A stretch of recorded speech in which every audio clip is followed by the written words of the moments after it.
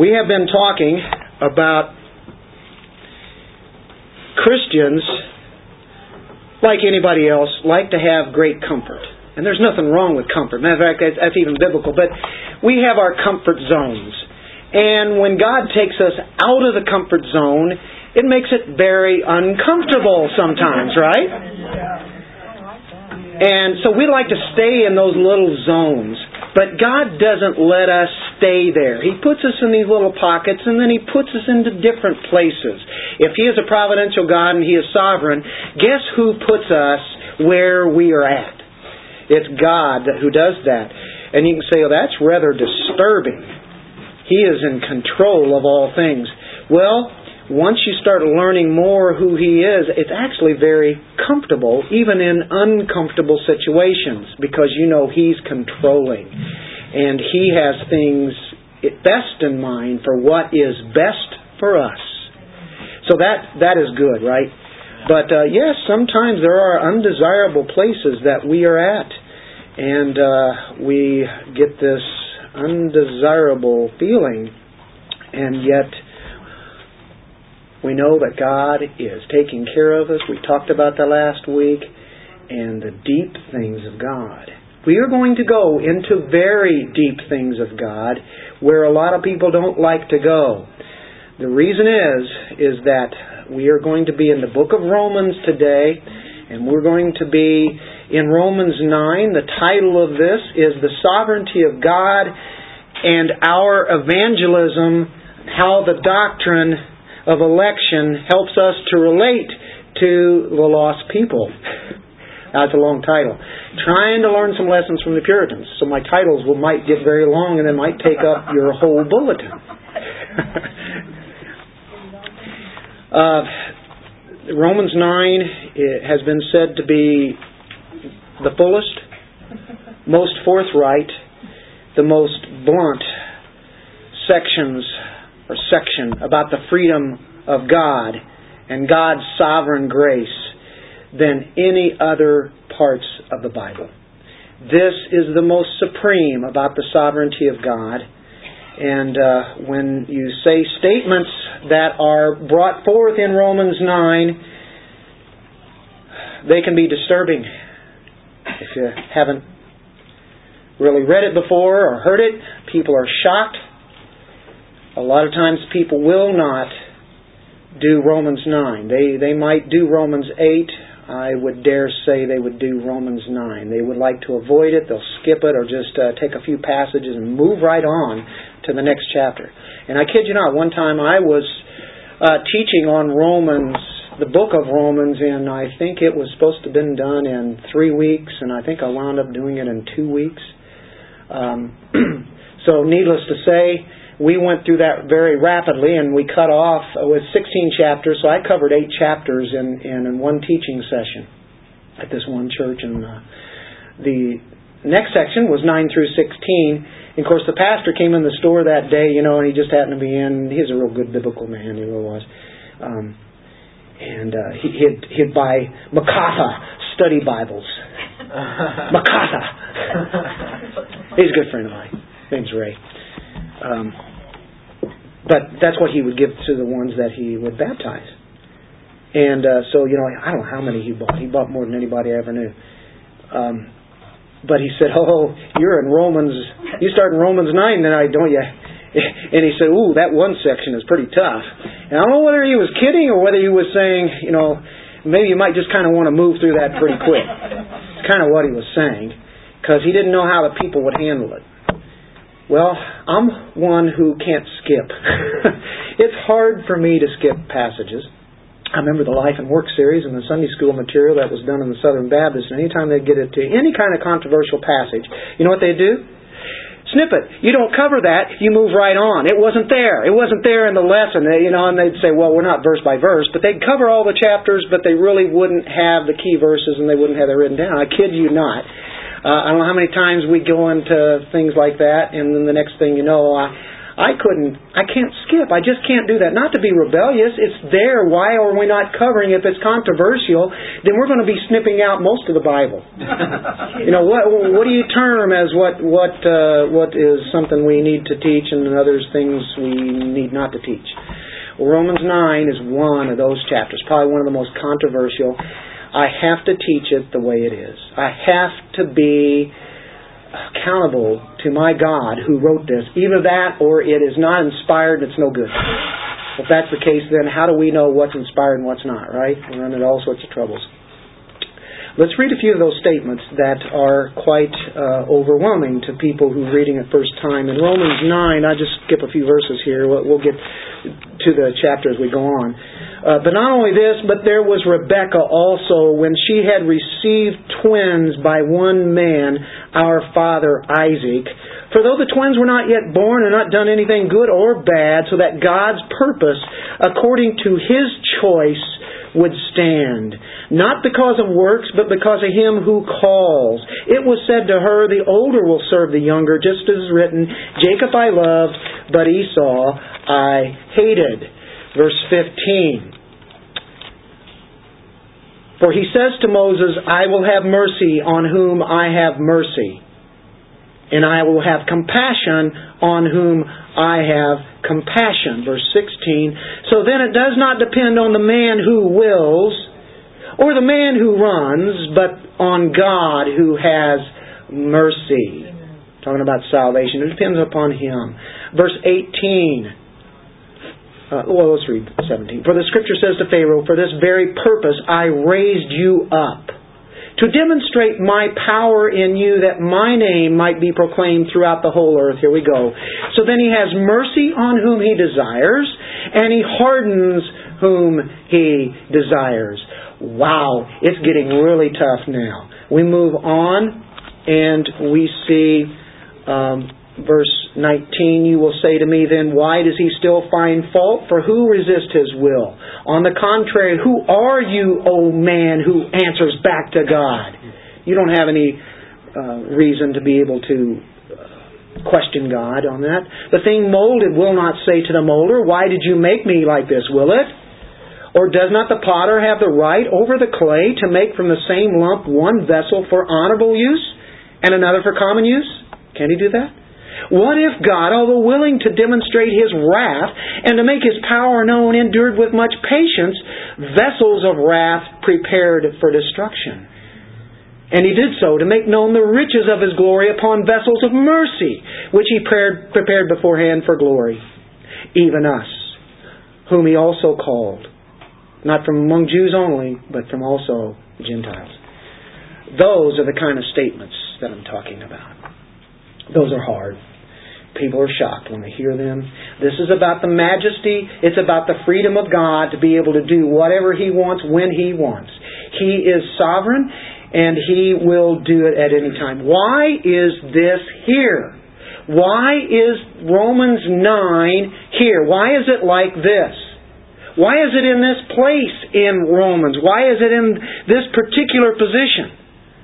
These words are not to undermine evangelism. Bob, I liked your prayer this morning that we'd be bold in being able to take the gospel or be able to share Jesus Christ whenever the opportunity arises, and we are for that. You can say, well, you just read these sovereign verses, then we don't do anything. Why bother, right? God's going to save them. We sing those songs, Jesus saves, God, our God saves. It's Him who does it. We don't have the power to do that. But He uses people. He uses us as tools. He chose to do that way, to bring the Word of God to them. He could go zap, boom, you're saved just like that. But no, He brings people to us. Or we bring ourselves to people as the Lord brings us there. This is an inspired passage. It's profitable. This passage, this chapter 9 is profitable. Why aren't people teaching it? Because they're afraid people will start questioning and go, whoa, does this mean this? Well, maybe that's good. This passage is for correction. It's for training in righteousness. It's for reproof. Remember that in Timothy? All Scripture is inspired, and it's for those kind of things. So Romans 9 is here today for us, that we could advance the kingdom of God and that we'd be fruitful in our efforts to make Christ famous, to make Him known. And when we grab this doctrine, it should make us even more so reach the lost. If Romans 9 is rightly understood, more people would be white hot for sharing the gospel of Jesus Christ. So why is it here? Why does Paul take us into these weighty matters that our mind ultimately cannot fathom? We get up to a certain point, we're talking about sovereignty of God and evangelism. We're talking about sovereignty of God and prayer. How do you put those together? Sovereignty of God and us witnessing to people. God's in control. And He does everything that He wants. And He does it in His time. And He weaves the patterns. And we looked at that last week. Boy, does that ever lift God up. Lord, I lift Your name on high. When we talk about these weighty matters, high, deep, wide doctrines, these are incredible thoughts on God. Most people don't go there because they say people can't understand it. Well, that is limiting the mind that God gave us. These little minds, they pick up more things. These little guys that were here this morning we just spoke to and who Zach is giving great depths to them. Did you know they learn more every day than we as adults learn? Their minds are picking up great things. Why would we want to limit them? And that's why the people like the Puritans were able to speak Greek and Hebrew when they were 9, 10, 11, 12 years old. They were teaching it to them. They were reading it and writing that. And our minds should be stretched. But here's what the world has done. They try to dumb us down. They put us into public schools and tell us what they can't learn and what they can. And then they bring in the world's thoughts and usually fill their mind with that kind of stuff. Man, I'll tell you, we're only here for a couple hours, and we need all the depth we can get because we're out in a world that is constantly barraging us with temptation and sin and stuff we don't even like to hear and see and whatever. So the weighty matters of election and the sovereignty of God and the freedom of God, that's free will, God's free will, predestination, those are biblical terms. Why does He go here? That's our main question today. Why here in Romans 9? You don't see chapters like this. You see the illustrations. We talked about that last week. You see them in the Old Testament. You see them in the New Testament. It's God working in front of the scenes, in the scenes, behind the scenes, before the scenes. He's doing it all. He's working all this out. And so why would we question Romans 9? In view of this main question, what effect does Romans 9 have in relation to us as we relate to lost people? How can I identify with this Romans 9 and then desire to go witness to people, to share the gospel? How does that relate? Well, I want to tell you, Romans chapters 1 through 8 are some of the most significant, amazing, most important chapters in all of the Bible. Romans 1 through 8, and you get up to the crescendo in chapter 8. It's like a gleaming diamond, just shining. It's beautiful. You want to be looking at yourself as far as Christ's esteem. Look in Romans 8. Romans 8:1 says what? Now, therefore, there is no condemnation for those who are in Christ Jesus. Amen. And then you look at how Romans 8 just builds up. You look at those promises. What a great chapter in the Bible. I think it's spectacular. The promises are all there. People are not scared to read Romans 8. We're going to walk through it real quickly. We just started with Romans 8:1. Of course, we sang that in verse 2, for the law of the Spirit of life in Christ Jesus has set you free from the law of sin and death. We are set free, taken out of the bondage. We're free. Don't you like that? What a great place to start in chapter 8. Let's look at verse 15. We could read this whole thing, but got to move on. For you have not received a spirit of slavery leading to fear again, but you have received a spirit of adoption as sons, by which we cry out, Abba, Father, Daddy. Abba, Daddy. Intimate. We're sons. We're in the family of God. I mean, are you amazed by that? Wow, these are promises, folks. These are real. This is God speaking to us right now. Do you need these verses? This is gospel. For I consider, verse 18, that the sufferings of this present time, you can say, well, if I'm a son of God, why do I have bad things happen to me? Well, because there's sin in this world, and there's sin in the flesh and the world, the devil, and we battle, we war, we struggle, we're victorious. Sometimes we've been defeated and we sin. And sometimes we just suffer. It's hard. For I consider that the sufferings of this present time are not worthy to be compared with the glory that is to be revealed to us. So if you think it's hard right now, just start putting your mind on the heavens. We're seated in the heavens. Think about what is to come, the glory that is there. And there will be no sufferings, no sorrow, no tears, nothing negative. It's all positive. That's positive mental attitude, isn't it?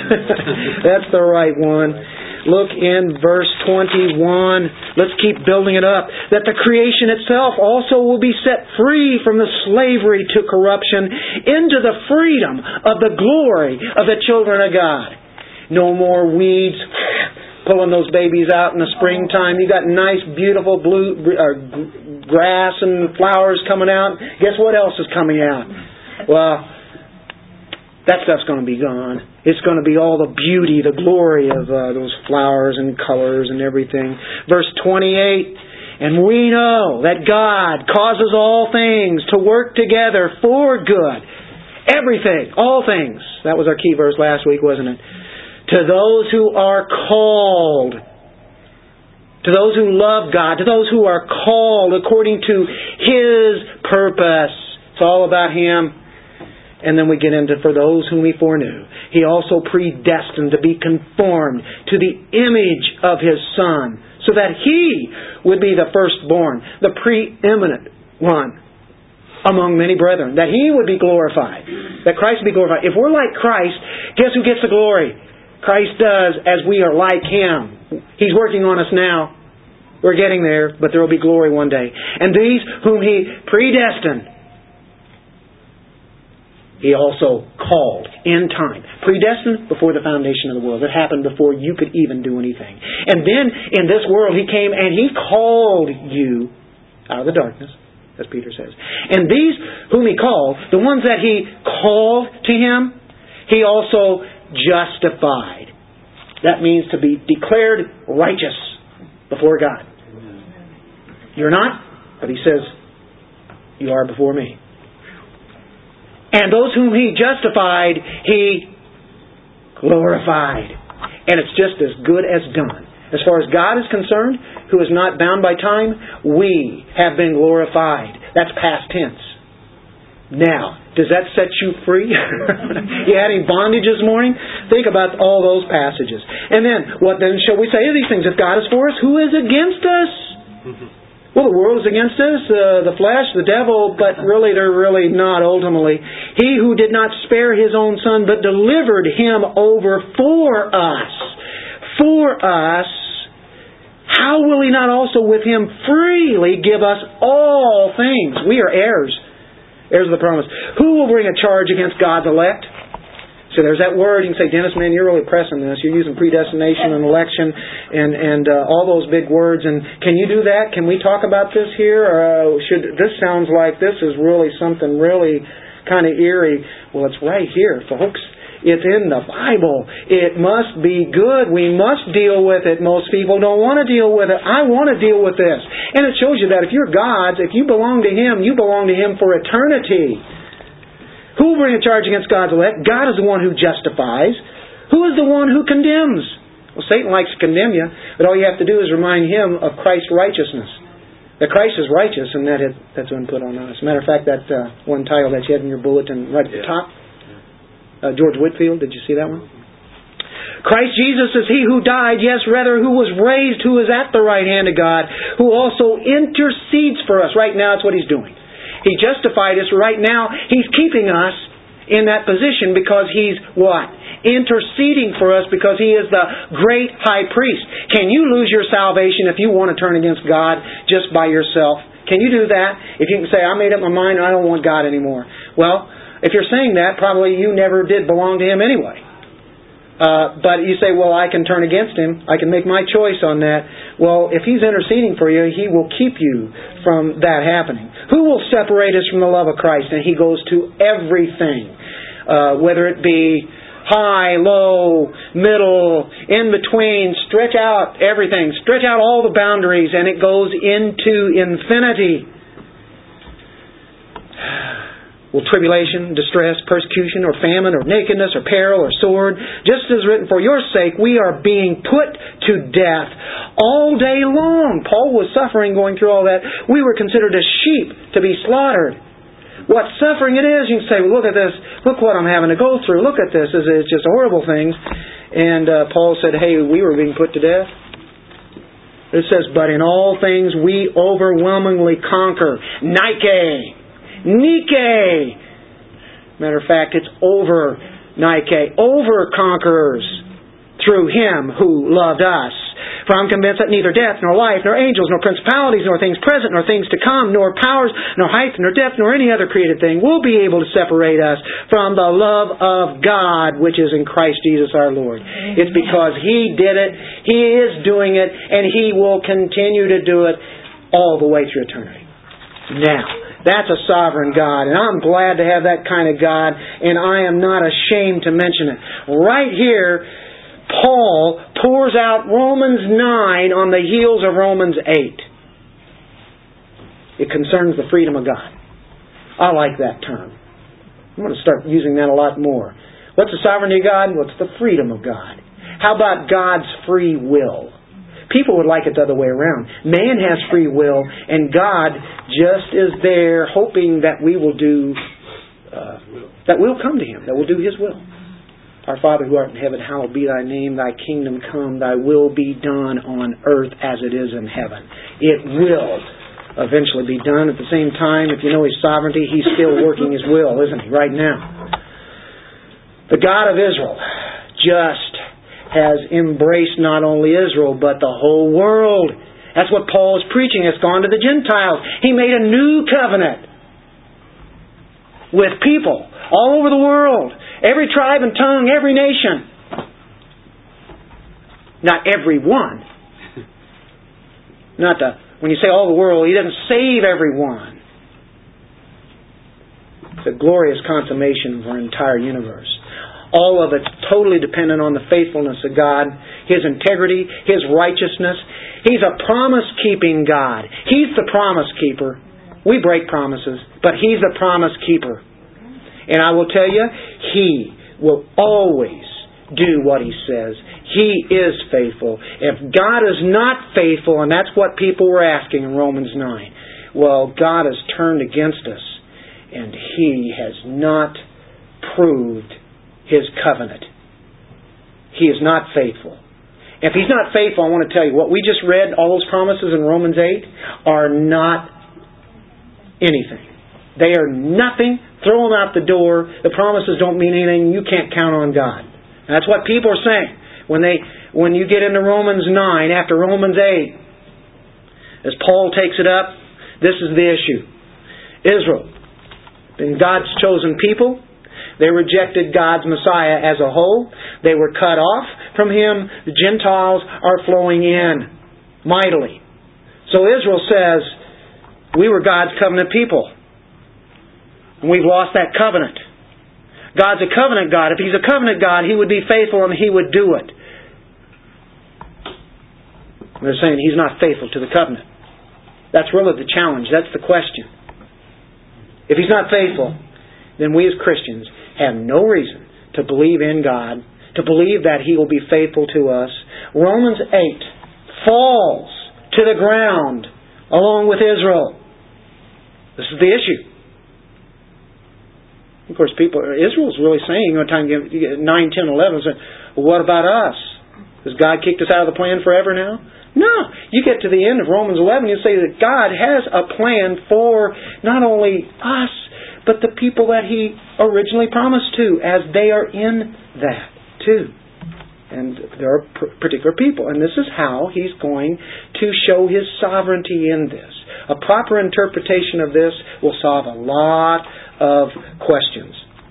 Romans 9, 1 through 3, and we're going to have to go this rather rapidly because I spent more time on Romans 8 than I'm going to spend on Romans 9 today. But Romans 9 is the foundation for Romans 8. Because if God is sovereign and He is faithful, then Romans 8 then follows suit. Romans 9, 1 to 3, I'm telling you the truth in Christ. I'm not lying. My conscience testifies with me and the Holy Spirit that I have great sorrow, with unceasing grief in my heart. Sorrow, unceasing grief, for I could wish that I myself were accursed, damned, separated from Christ for the sake of my brethren, my kinsmen, according to the flesh. Who's he talking about here? He's not talking about the church. He's talking about Israelites, Jewish people, according to flesh and blood. He says, if it were possible, I would be accursed, damned, sent to hell for the sake of them. That can't happen. It will not happen. But Paul shows how much care he has for them. Paul, if possible, would do that. The kingdom has been taken away from them. And Paul says, here is what the deal is.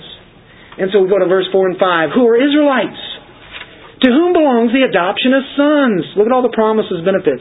The glory and the covenants and the giving of the law and temple service and the promises. That's not talking church. It's not talking Gentiles. It's the Jewish people.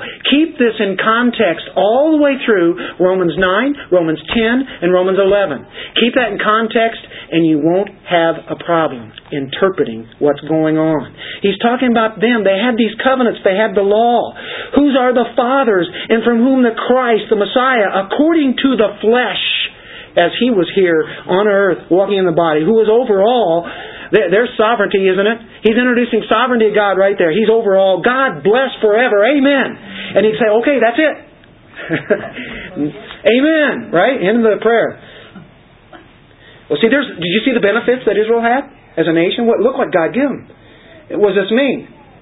It says, despite who they were, as far as the blood, being born as Israelites, Jewish people, they don't trust Christ, they're going to hell. They're cursed. Has God's Word fallen?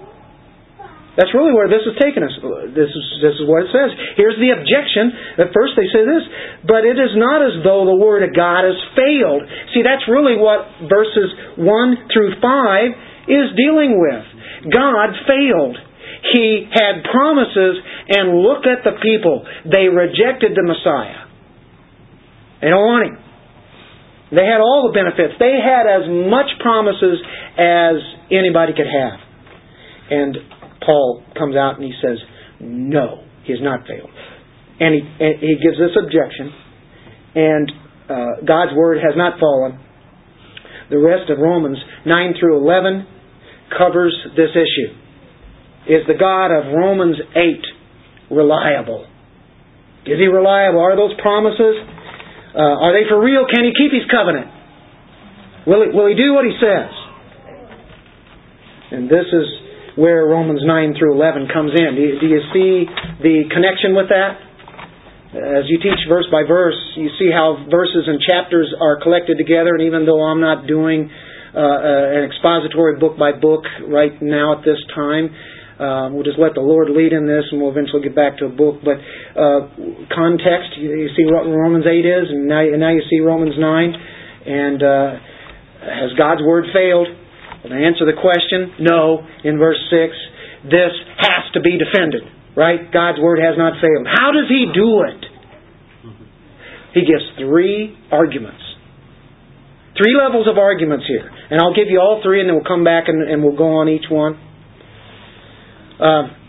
Now we're moving. We're moving toward unconditional election. That's what Romans 9 is going into. And this is going to answer what the Jews' questions were. And he's moving towards unconditional election. And he's enabling us to understand that doctrine helps Paul to relate to His lost people, His own flesh and blood. Doctrine, for us, great teaching, the heights and the depths and the width of it, helps us to relate to the lost people that we know so well and love and really hurt for. This Romans 9 is going to help us. It's going to help us be better witnesses when we walk out of here today, folks. If you let the Lord lead here in what's going on. He's saying, number one, the Word of God is not fallen. It's not failed because the covenant was never intended for every ethnic Jew. It was not intended for everyone that was in the nation of Israel. Every man, woman, and child. That's where we're going. I know this is above and beyond our thinking, but I cannot reject it. It's here. And we'll read it. Treading on the... We are. We're treading. Here. That's right. It is. That's a good way to put it. We are treading. And I have to be very careful here. This is holy ground. When we prayed that prayer this morning about it being in the holiness of God, these are holy things of God. We're treading. I have to be careful, but we want to take the Word for as much as we can get. Number two, the ones who are true, the faithful in the nation of Israel, the ones who are saved, it's not done by any human means whatsoever. It's the God of the promise. It's the God of the covenant. So He hasn't intended for all Jews to be saved. And the ones who are saved, it's not because they are really, really cool people. Because all you have to do is read the Bible, read the Old Testament. They just weren't that cool. We see sinful people in there. That, like Samson, we studied on a couple of weeks ago. He's one of them. Now, he's probably one of the worst examples, but he was an example. But it's a great example of God's grace. Number three, and we're going to try to cover all three of these. Before they were brought into being, they were unconditionally chosen. Before they could even make a decision, they were chosen. Wow, Paul, how can I argue that?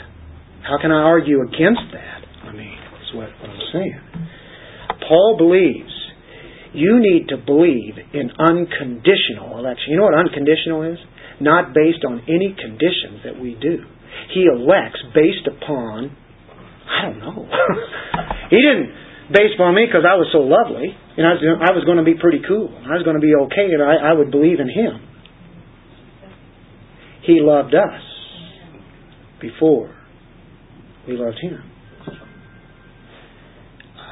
Man, when I first heard this, it made me angry. Because I said, but I decided. Yeah, I did. But as R.C. Sproul says, but why did you decide? You were dead. Romans 8 is our life. It's our life. Precious words of Romans 8 are standing there. We are rejoicing and just rejoicing over what God has done.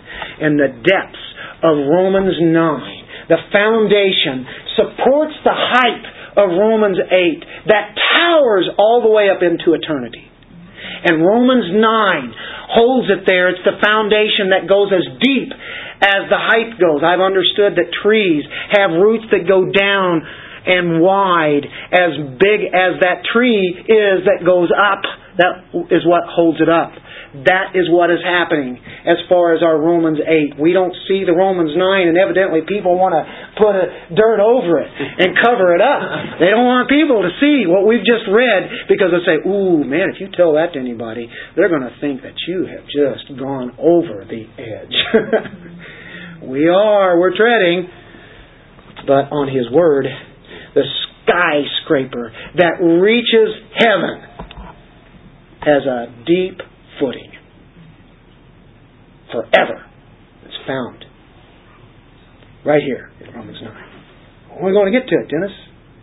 Well, we kind of have a little bit. Okay, the answer to number one, the reason God has not failed in His faithfulness is because He never intended for every Jew to be the elect. He had an elect nation. Within that elect nation, He chose certain ones. Remember, He said it all the way through the Old Testament. I have a remnant. Says it all the way through. For every ethnic Israelite, He's not going to save. Not all of Israel. There are physical offspring. And there are children. The children are not of flesh, but of the promise. The word is not fallen because the promise was only for the children of promise. So the Jews are saying, hey, Paul, looks like God failed, or what happened with the covenant?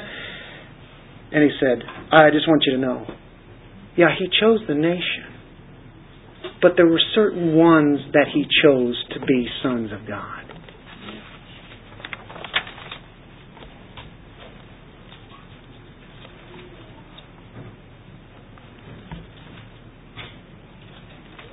But it is not as though the Word of God failed, for they are not all Israel who are descended from Israel. Do you see that? So he's answering the Jews here.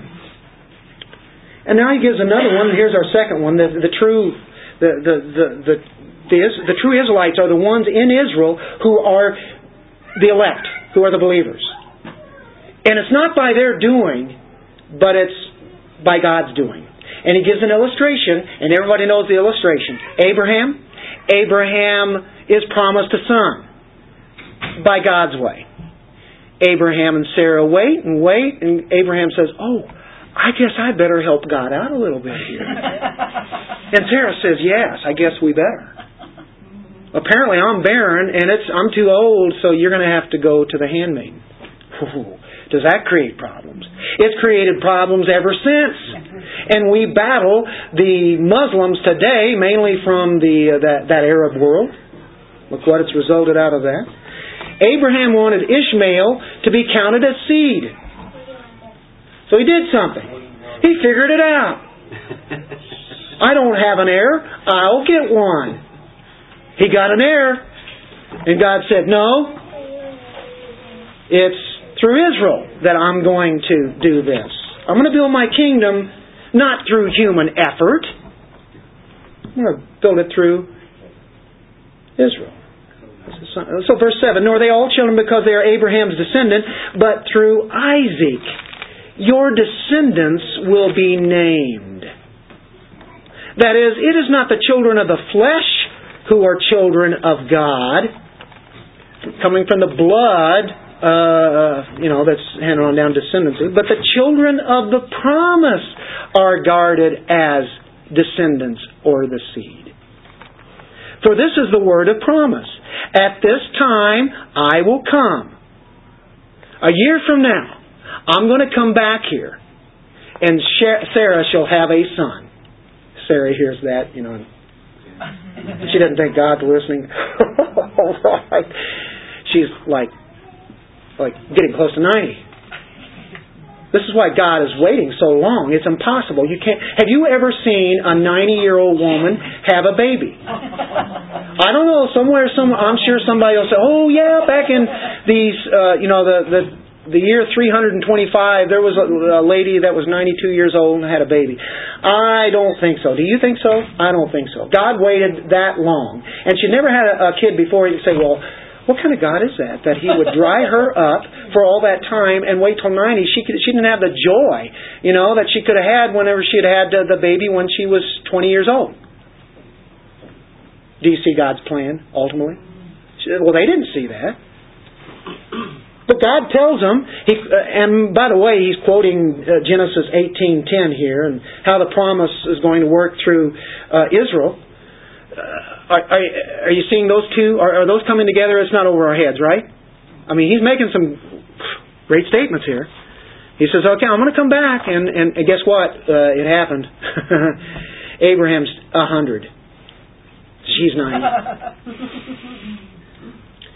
And not only this, now he goes to another example, and we have the third argument. God does it through His Word. He does it through His promises. Next year I'm showing up. You're going to have a baby because I said so. When God says it, He is going to do it. It will happen. It doesn't matter. That's what creates the children of God. Because He does it. Ishmael represents human ability. Isaac represents divine sovereignty. He wound up having to do it God's way, even though he tried it his own way. You ever done that? You ever rushed ahead before God? So Israel was brought into being by God's work. They were unconditionally chosen before it happened. Now He uses Jacob and Esau. A third argument. Verse 10, not only this, but there was Rebekah also. When she had conceived twins, there's one thing, twins, by one man. So you have twins, you have the same parents. Our father Isaac.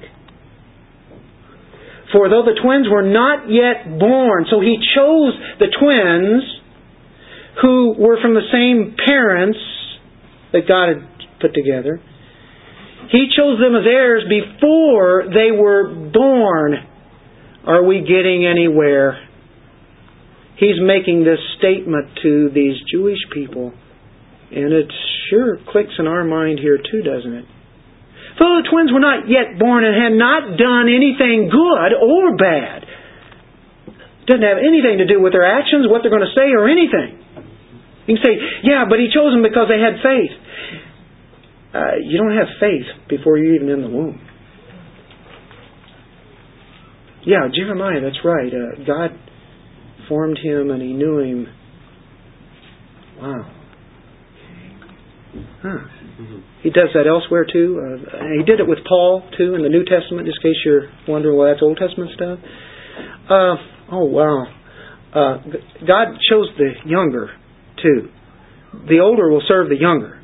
Just as written, Jacob I loved, Esau I hated. Why did God do it this way? Well, I didn't read it, and we're going to read it now.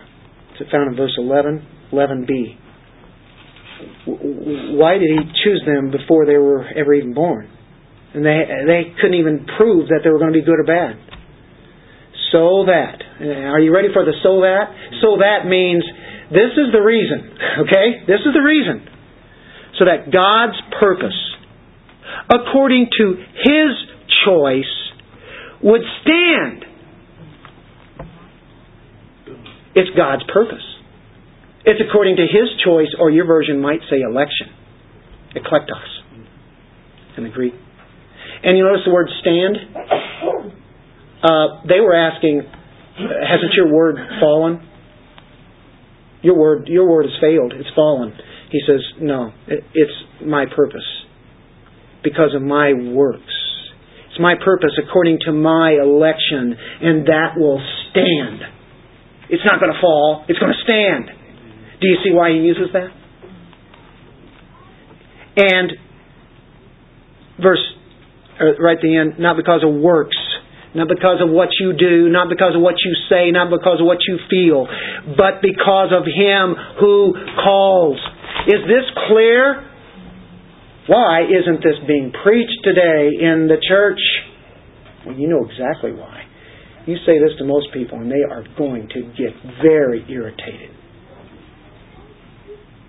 Makes people mad. Don't want to lose people. People don't believe it. And therefore they say, I don't really believe that. You don't believe the Word of God, do you? If you don't believe the Word of God, then are you even saved? Now, I'm not saying people who don't believe that doctrine of predestination and election all believe in predestination. It's how much do they limit it. Election, not on the basis of deeds. Did God see faith in the womb? And that's why He chose Isaac? No. I do what I do, God says, so that my choosing will stand and not fall, some would say, about His Word. Stands not on the basis of effort, but on the basis of God's calling. Are you getting a big picture of this great God? Romans 9:15. For He says to Moses, I will have mercy on whom I have mercy. I can do whatever I want because I'm sovereign. No, you can't do it that way, God. It's up to me. I will have compassion on whom I have compassion. Why is this here? Paul leads us right into unconditional election and shows us that God's Word has not fallen. His Word created people for Himself. They are chosen unconditionally, and God's Word cannot fail. Ultimately, it does not depend on us. Even though we are saved by grace through faith, He grants that to us. Fear not, Christians. Believe Romans 8. Believe that. Election is very important for your surety. For we are killed all day long, Paul says. But then he shows that there's nothing going to separate him from God. Unconditional election gives us confidence, gives us assurance, gives us surety. Aren't those precious words beyond anything that we can imagine? What effect does this truth, and we're sewing this up now, ready? I know it's a little bit late here, because I started a little late. We're only 46 minutes into the message. This is the best part. This is where we're aiming. This is heavy stuff. I know it is. We're just reading Scripture. And we're going to use three things here, okay? We saw those three arguments. Unconditional election sustains Paul in his weeping, anguish for lost people. Now we're taking it to the responsibility of man. God's sovereignty and evangelism. How do those two go together? How can you possibly link those together, Dennis? Man and God. If God's this big, then why pray? Why do anything? God's going to make sure everything comes to the end. Yeah, He is. At the same time, He's going to use you. Or if you're not doing what He says, He'll use somebody else. Do you want to be used? Paul is weeping over Jerusalem. Jesus wept over Jerusalem. In Romans 9:1, remember? I'm telling the truth in Christ. I'm not lying. My conscience testifies with me in the Holy Spirit that I have great sorrow and unceasing grief in my heart, because I know people are headed to hell. Some of them are my family. Flesh and blood, the whole nation. Romans 10:1. Brethren, my heart's desire and my prayer to God for them is for their salvation. I weep. My resting place is in God. Paul looks at lost individuals. He looks at Jews. And he realizes he was just like them, lost. He was headed to hell. And he was snatched right out of it. He didn't have a thing to do with it. Remember? Riding on that horse? He was going to go kill Christians. And God just snatched him out. Saved him. And made him the minister that he was. Why me? I don't know. All I can do is say Ephesians 2:7 says that it's by grace that we're saved, and that not of works. It is the gift of God. He did it because He loved me. It was unconditional. Unconditional election destroys every sense of pride in your bones.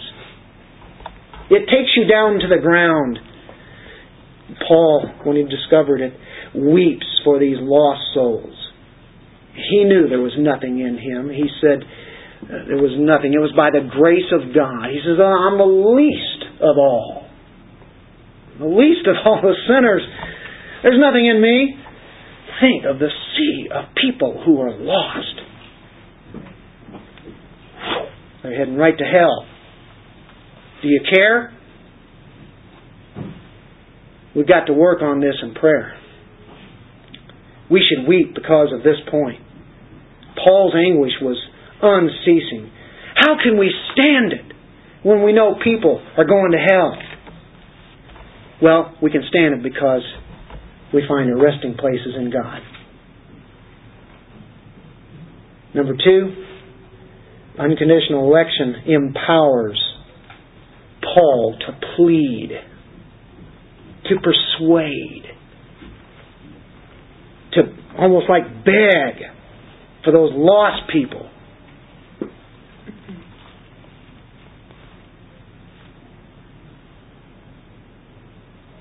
Mercy. Beg for mercy, right? We have to find a way to get through to them. How can I get to this person? God uses the means. We are the means to get there. And so it's coming up with different things. He uses humans in election. Election doesn't hinder human strategies. So however it is, if we can get on a person level, whether it be by the arts, music, entertainment, even a movie, if we can get through to a person through hunting and fishing and forestry, hiking, gardening, working. That's right. That takes up most of our time, doesn't it? If we can get through to them, think of a way. Lord, make a way for me. You're a God of providence. Make a way that I can get through to this person because I know they need you. I plead you to be reconciled to Jesus. You know, we are called to reconcile. Is that 2 Corinthians chapter 5? Do I have that right? Oh, I hope it is.